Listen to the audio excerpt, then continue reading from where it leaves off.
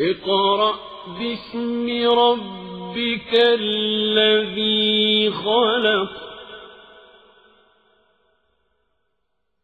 خلق الإنسان من علق اقرأ وربك الأكرم الذي علم بالقلم علم الإنسان ما لم يعلم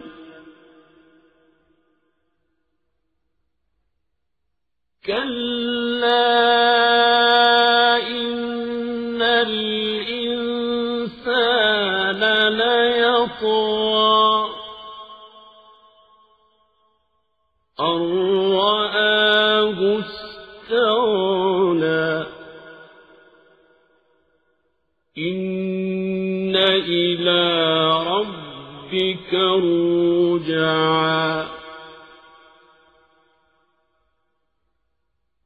أرأيت الذي ينهى عبدا إذا صلى أرأيت إن كان على الهدى أو أمر بالتقوى أرأيت إن كذب وتولى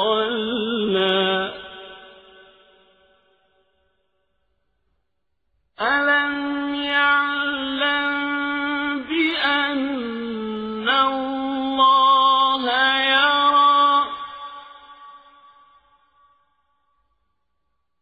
كلا لئن لم ينته لنسفعا بالناصية ناصية كاذبة خاطئة فليدع ناديه سندع الزبانية كلا لا تطعه واسجد واقترب. Sura Al-Alaq, ang namuong dugo. Sa ngalan ng Allah, ang mahabagin, ang maawain. Ikra, basahin mo. Sa ngalan ng iyong Rab, Panginoong lumikha. Ito ang simula ng pagiging propeta ni Muhammad at ang una sa mga kapahayagan ng Quran. Si Imam Ahmad ay nagtala sa sinabi ni Aisha, ang unang bagay na nangyari sa sugo ng Allah tungkol sa kapahayagan ay nasa anyo ng panaginip na kanyang nakikita sa kanyang pagtulog at nagkatotoo. Hindi niya nakikita ang isang panaginip maliban na ito ay nagkakatotoo tulad ng liwanag ng pagbubukang liwayway.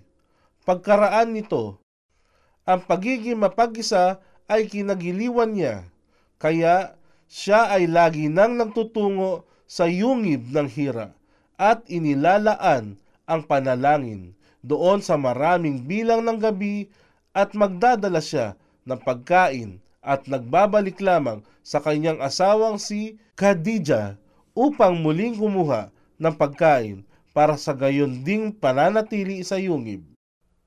Ito ay nagpatuloy hanggang kapahayagan ay dumating sa kanya habang siya ay nasa loob ng yungib ng hira.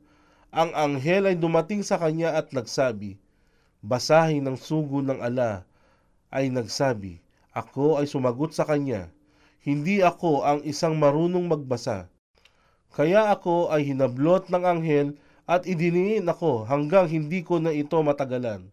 Pagkaraan, ako ay kanyang binitawan at sinabi, basahin. Kaya ako ay sumagot, ako ay hindi marunong magbasa. Kaya idiniin akong muli hanggang hindi ko na ito matagalan.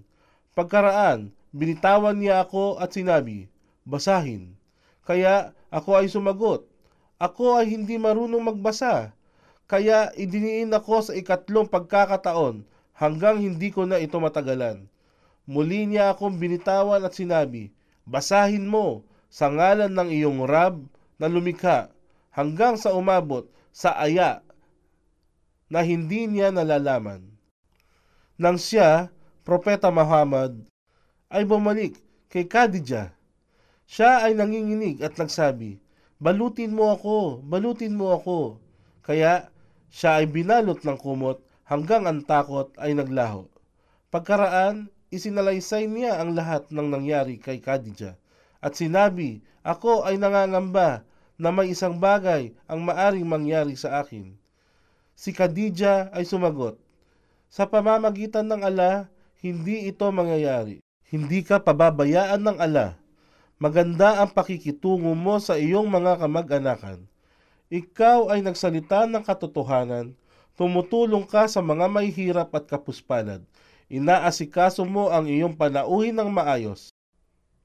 Pagkaraan nito, sinamahan ni Khadijah si Propeta Muhammad sa kanyang pinsang si Waraka bin Naufal bin Asad bin Abdul Uzza bin Qusay. Nasa panahong yaon, ito ay isang Kristiyano na palaging nasusulat tungkol sa mga banal na kasulatan sa wikang Arabic. Siya ay matanda na at bulag ang kanyang mga mata. Si Khadijah ay nagsabi sa kanya, o aking pinsan, pakinggan mo ang salaysay ng iyong pamangkin. Si Waraka ay nagtanong, o aking pamangkin, ano ba ang iyong nakita? Ang sugo ng Allah ay nagsalaysay kung ano ang kanyang nakita. Si Waraka ay nagsabi, ito ay An-Namus, ang tagapagtago ng lihim, ang Anghel Gabriel, na siya ring ipinadala kay Propeta Moises. Sana ako ay bata pa at nabuhay pa ng matagal, hanggang ang iyong mamamayan ay ipagtabuyan ka. Ang sugo ng Allah ay nagtanong, ako ba ay itataboy nila? Si Waraka ay sumagot, oo, sino man ang dumating na may katulad ng dala mo ay pakikitunguhan ng may karahasan at kalupitan, at kung ako ay mananatiling buhay pa sa araw na yaon, ikaw ay aking ipagtatanggol. Tafsir Ibn Kathir, Volume 10. Ngunit si Waraka ay hindi nagtagal at namatay.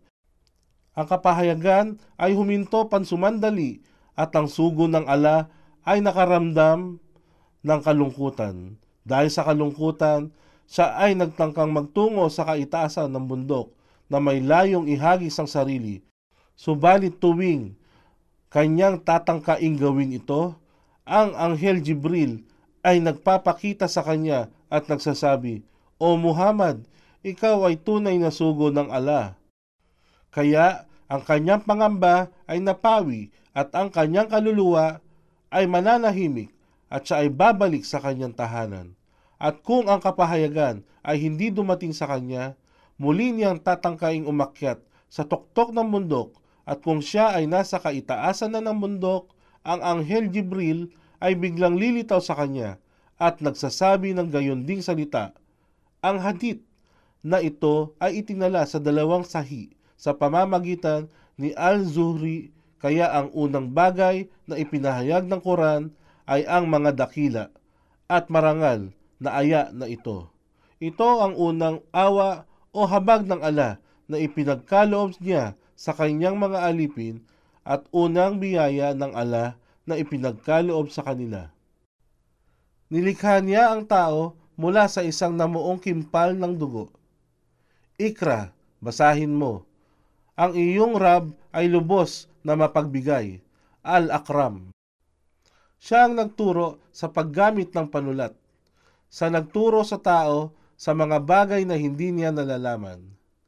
Walang pagsala, katotohanan, ang tao ay labis na lumalabag sa takdang hangganan.